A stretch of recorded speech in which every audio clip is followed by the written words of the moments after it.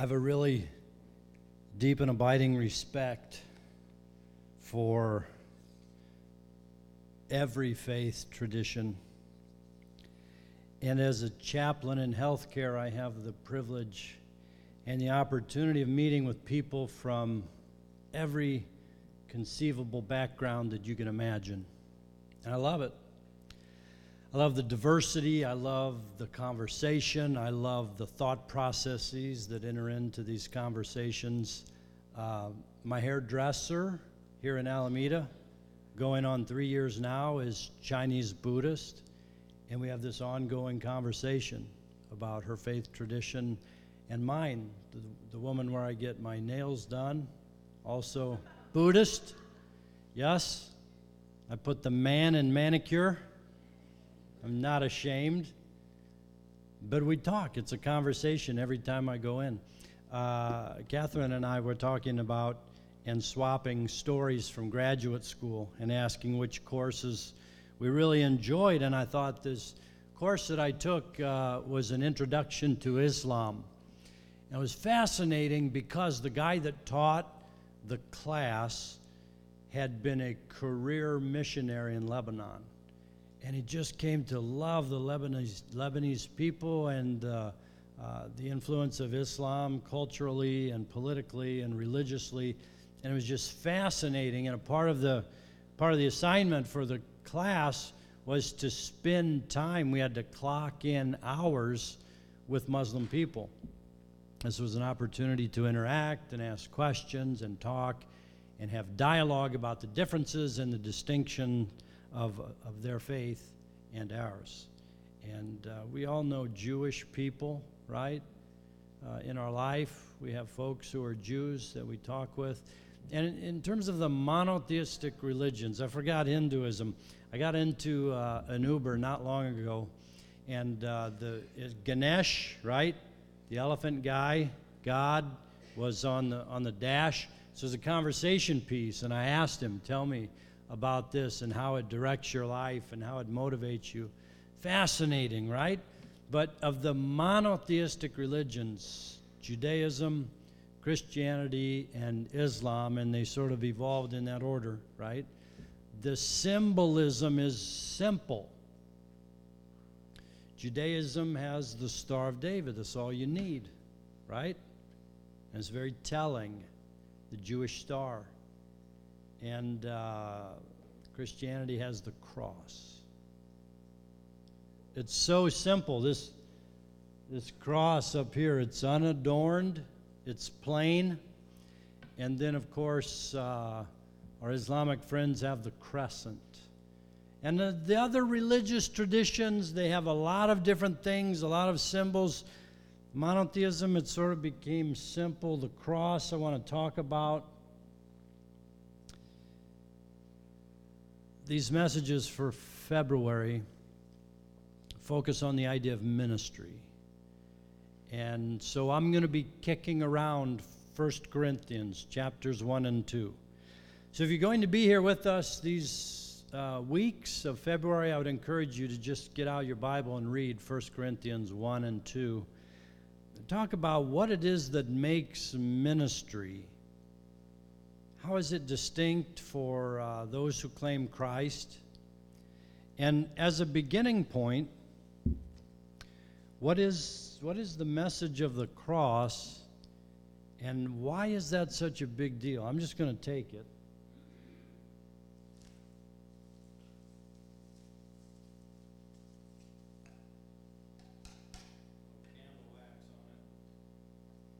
It has a base, and I'm just going to start it here with crystal, and just take it. You know, if you want to hold it, or look at it, or feel it, maybe sit with it for a moment, and then pass it to your neighbor. Let's just work it around. Because Paul wrote, and I love this verse, and I think it was probably the text I used for candidating here a few years back, and I know it was the text I used for candidating at the church in Chicago, and it might have been the candidating sermon I preached in Omaha. I'm not certain. The memory. Chapter 1 and verse 18 of 1 Corinthians is probably one of the most significant verses. Right? We could say that about a lot of verses in Scripture.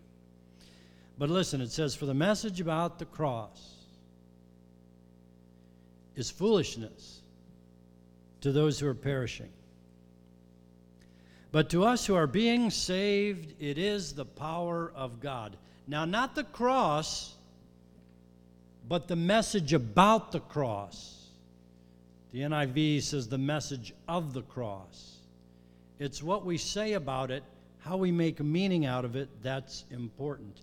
And you heard the songs that we sang through, and there's so many songs, right, in our tradition. On a hill far away stood the old rugged cross, right? The emblem of suffering and shame.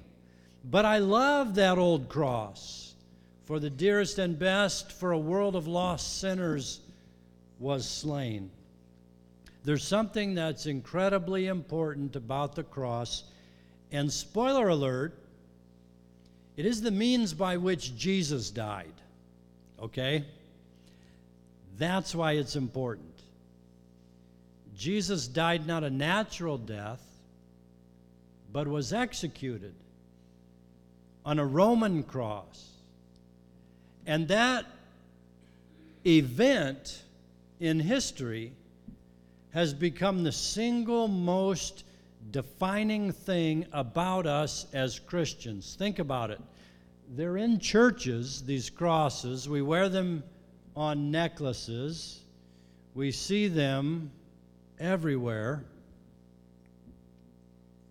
What's so important about the cross? The same message is foolishness to those who are perishing, but to we who are being saved, it is the power of God. So, to begin with the obvious, right? Jesus didn't simply die. He was killed. He was executed in a very specific way. Crucifixion was, for the Romans, a form of capital punishment. So the equivalent for us today would be the gas chamber or the electric chair. That's how we execute people. Behind closed doors, quietly, supposedly, humanely.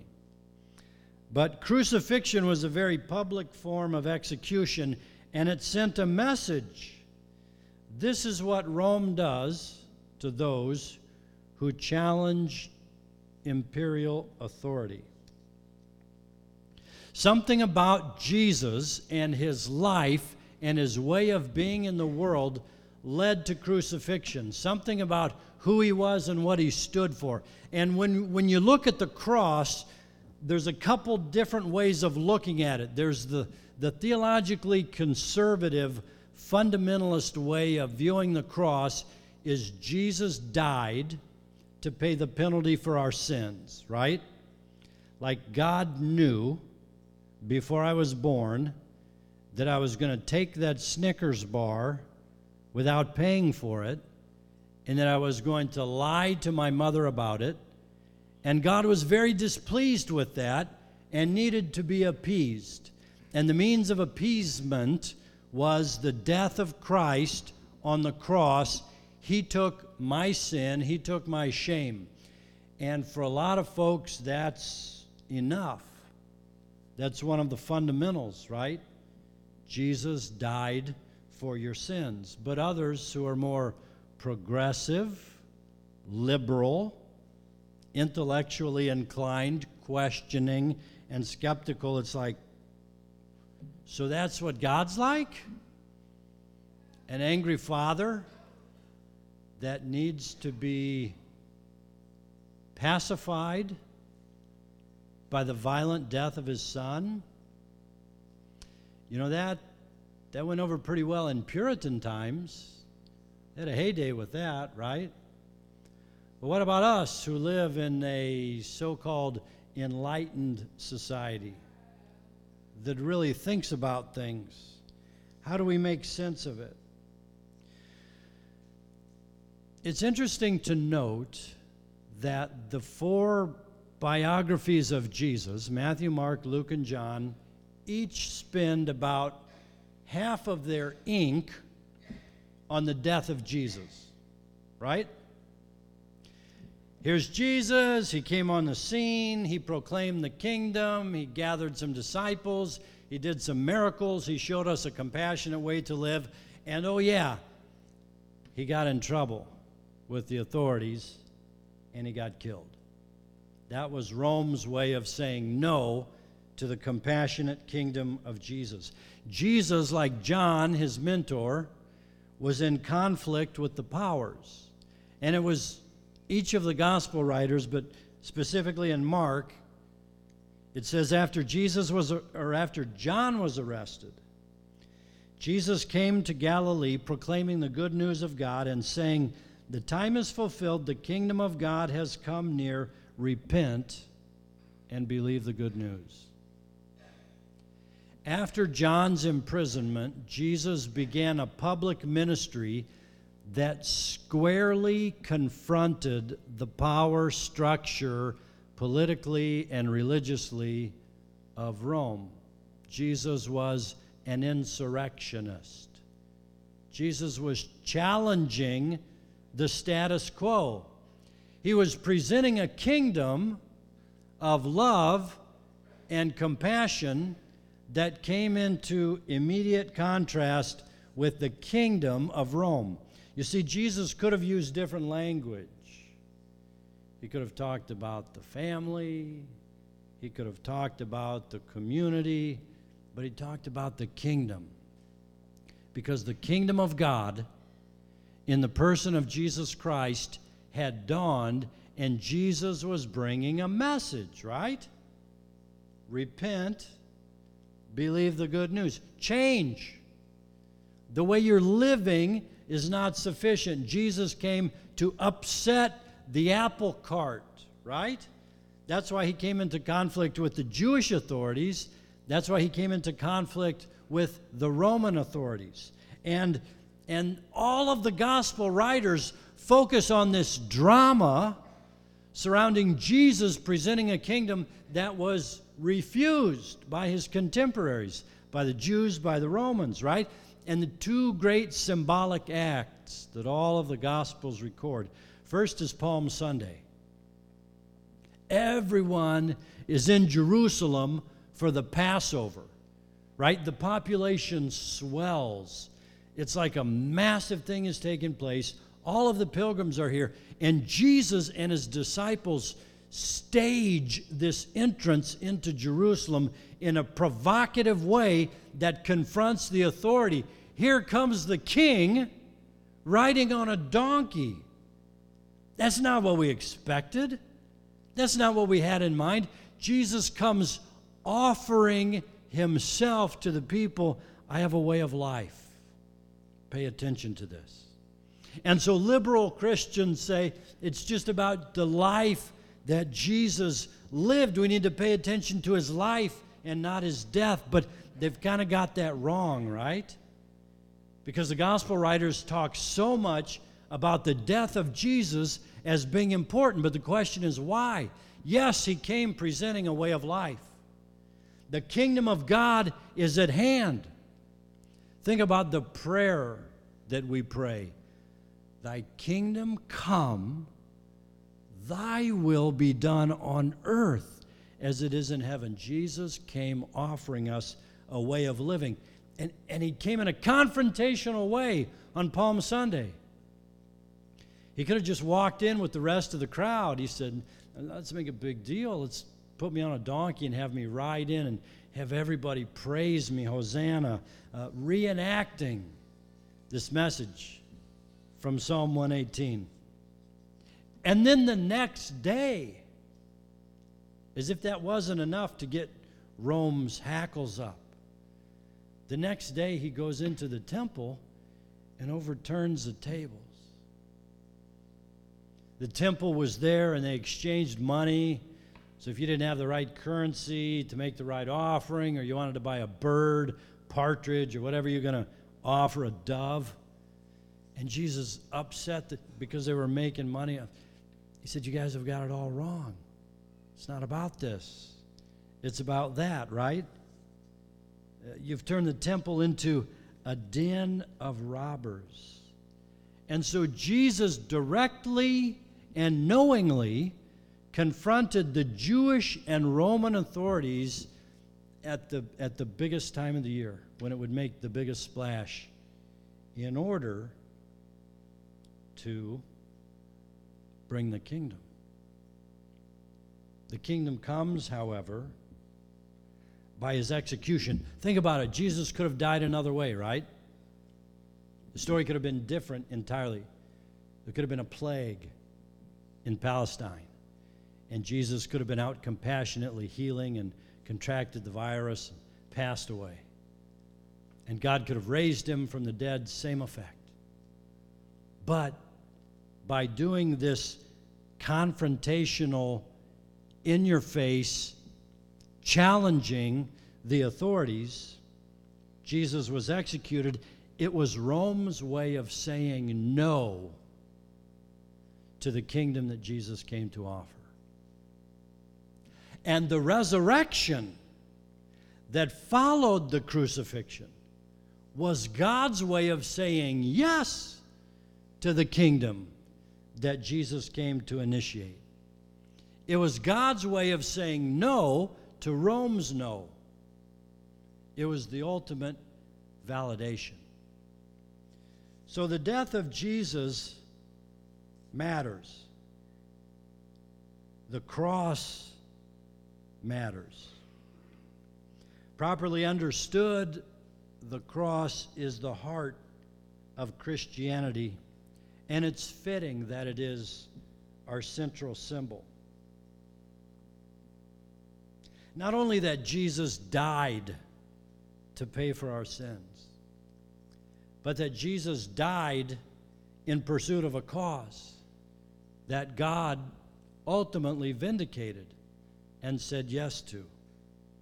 So when we read that the message of the cross is foolishness to those who are perishing, but to us who are being saved, it's the power of God. The kingdom of God demonstrated in the execution of Jesus on the cross, God's validation through resurrection, gives us an identity as a people, we who are followers of Christ. So Paul says in the text, chapter 1 of 1 Corinthians, verse 22, Jews demand signs, and Greeks desire wisdom, but we proclaim Christ crucified, a stumbling block to Jews, foolishness to Gentiles. Which means that our message, the message of the cross, our ministry, what we proclaim in the church is not like, which way's the wind blowing? What's popular these days? What do people want to talk about? What are folks interested in? We need to be more relevant in the church, right? We need to package things in a way that people can understand. Paul says, no, we're not bought and sold. We're people of principle. We're people of conviction. And the message doesn't change with the times. Now, how we talk about it, how we interact with people, all of that is fluid and in flux and open. Conversation, dialogue, I'm all about it. But we are people of the cross. That is our central identity. Why is that? Why is it important? Because the cross maximizes the message and it minimizes the messengers, the women and men who proclaim the message of the cross. Paul says in verse 26, consider your own call. Not many of you were wise by human standards. Not many were powerful. Not many were of noble birth. If you need an ego check, just stick with verse 26. You are not all that impressive. Think about it. there are people out there smarter than me, more wealthy than me, more powerful and influential with me. What Paul is saying is none of that is what it's about. That's not where it's at. Consider where you came from. In other words, you're just ordinary folk. People ask me about the church that I serve. Or sometimes in chaplaincy, I'll go and I'll be with someone and they'll be like, "Are you a real pastor?" You know, meaning like, "Do you have a church? Do you serve a church?" "Yeah," I said, "I serve a church. I serve a Baptist church in Alameda." I go, "Oh, what's that like?" "It's great. It's just sort of a collection of ordinary folks, you know, working class people. It's kind of diverse, young and old, people from different backgrounds. And it works. It's great. I love it. It's not about us. It's not about that we're the right kind of people, you know, that we're from a certain class. Christianity evolved from the working class, from the slave class, from the people that weren't all that much of anything in society. Not the rich and the noble and influential. The church became that later on. Not a good thing, right? Imperial Christianity in Rome or Europe, right? And came to America, and you know, we're getting back there.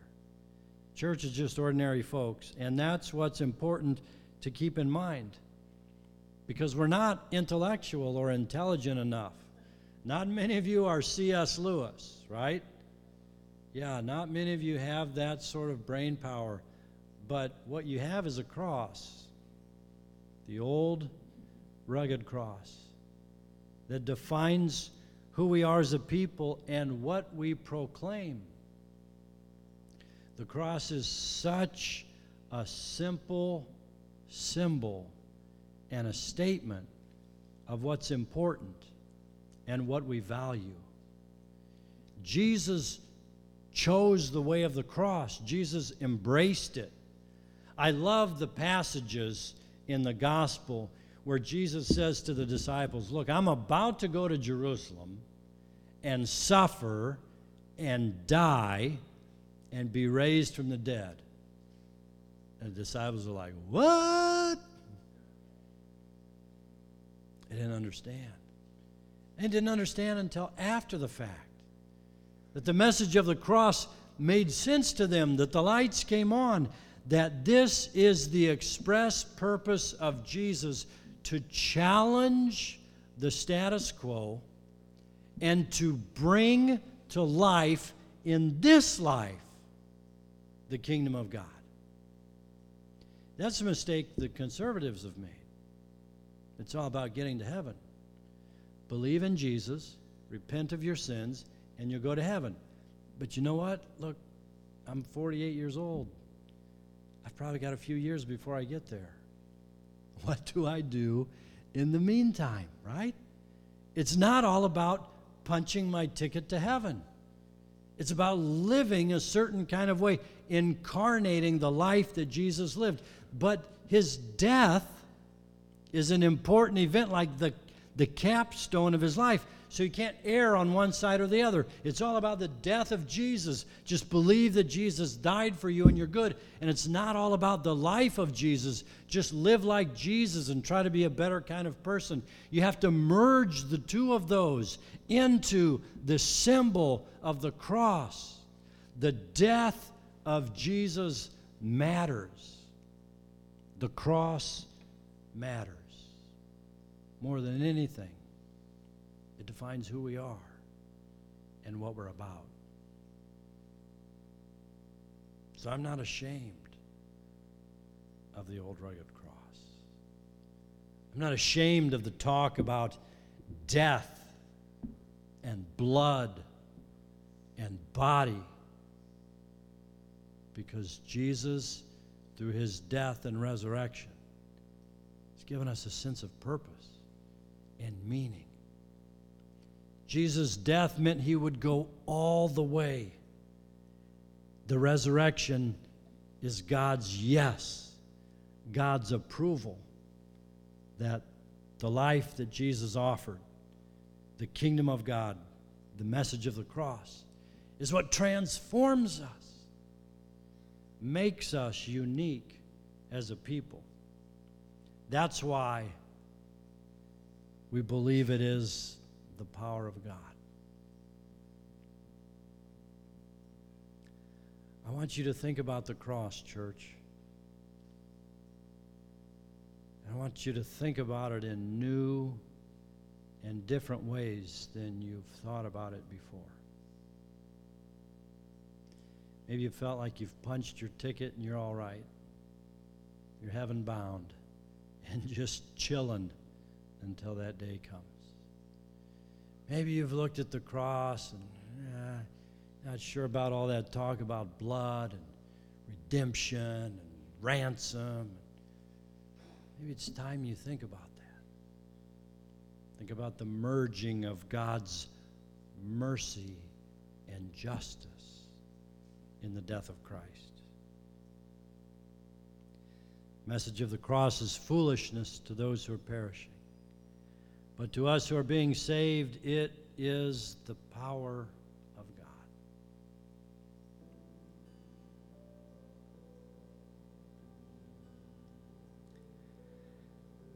Father, we thank you for the cross,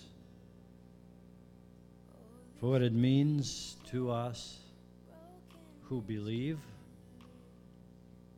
who trust in its purpose and intent, and who see in it not just a symbol or a reminder, but a way of life and living. And it reminds us that Jesus merged so perfectly and beautifully the divine and human nature and brought the kingdom with all of its power, with all of its glory, with all of its supremacy, and came to a point of sacrifice. And we're the beneficiaries of that. We're citizens of that kingdom. We are revolutionaries in that army.